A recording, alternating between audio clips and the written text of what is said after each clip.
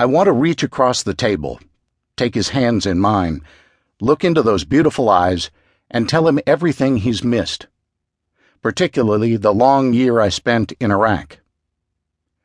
With vividness I haven't experienced since returning from the war, looking at him I can recall the hot summer of 2003, the begging children who swarmed my platoon's trucks in Baghdad, the scorpions the other soldiers and I caught and released on the Kuwaiti sand, the silly mustaches and even sillier arguments we had for 12 long months, and the men and women we were before all that happened. I want to describe the sand in Iraq, so soft at times that it felt like ash, and how it stuck to our sweat as we kicked our way across that country.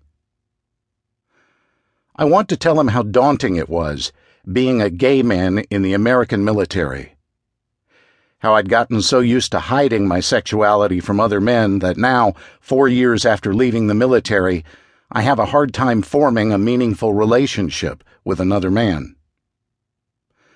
Mostly, I want to explain how during that year, my only saving grace, the one thing that helped me get through the war, was thinking of him.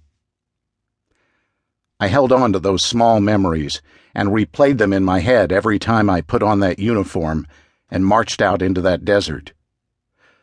They all come flooding back to me now.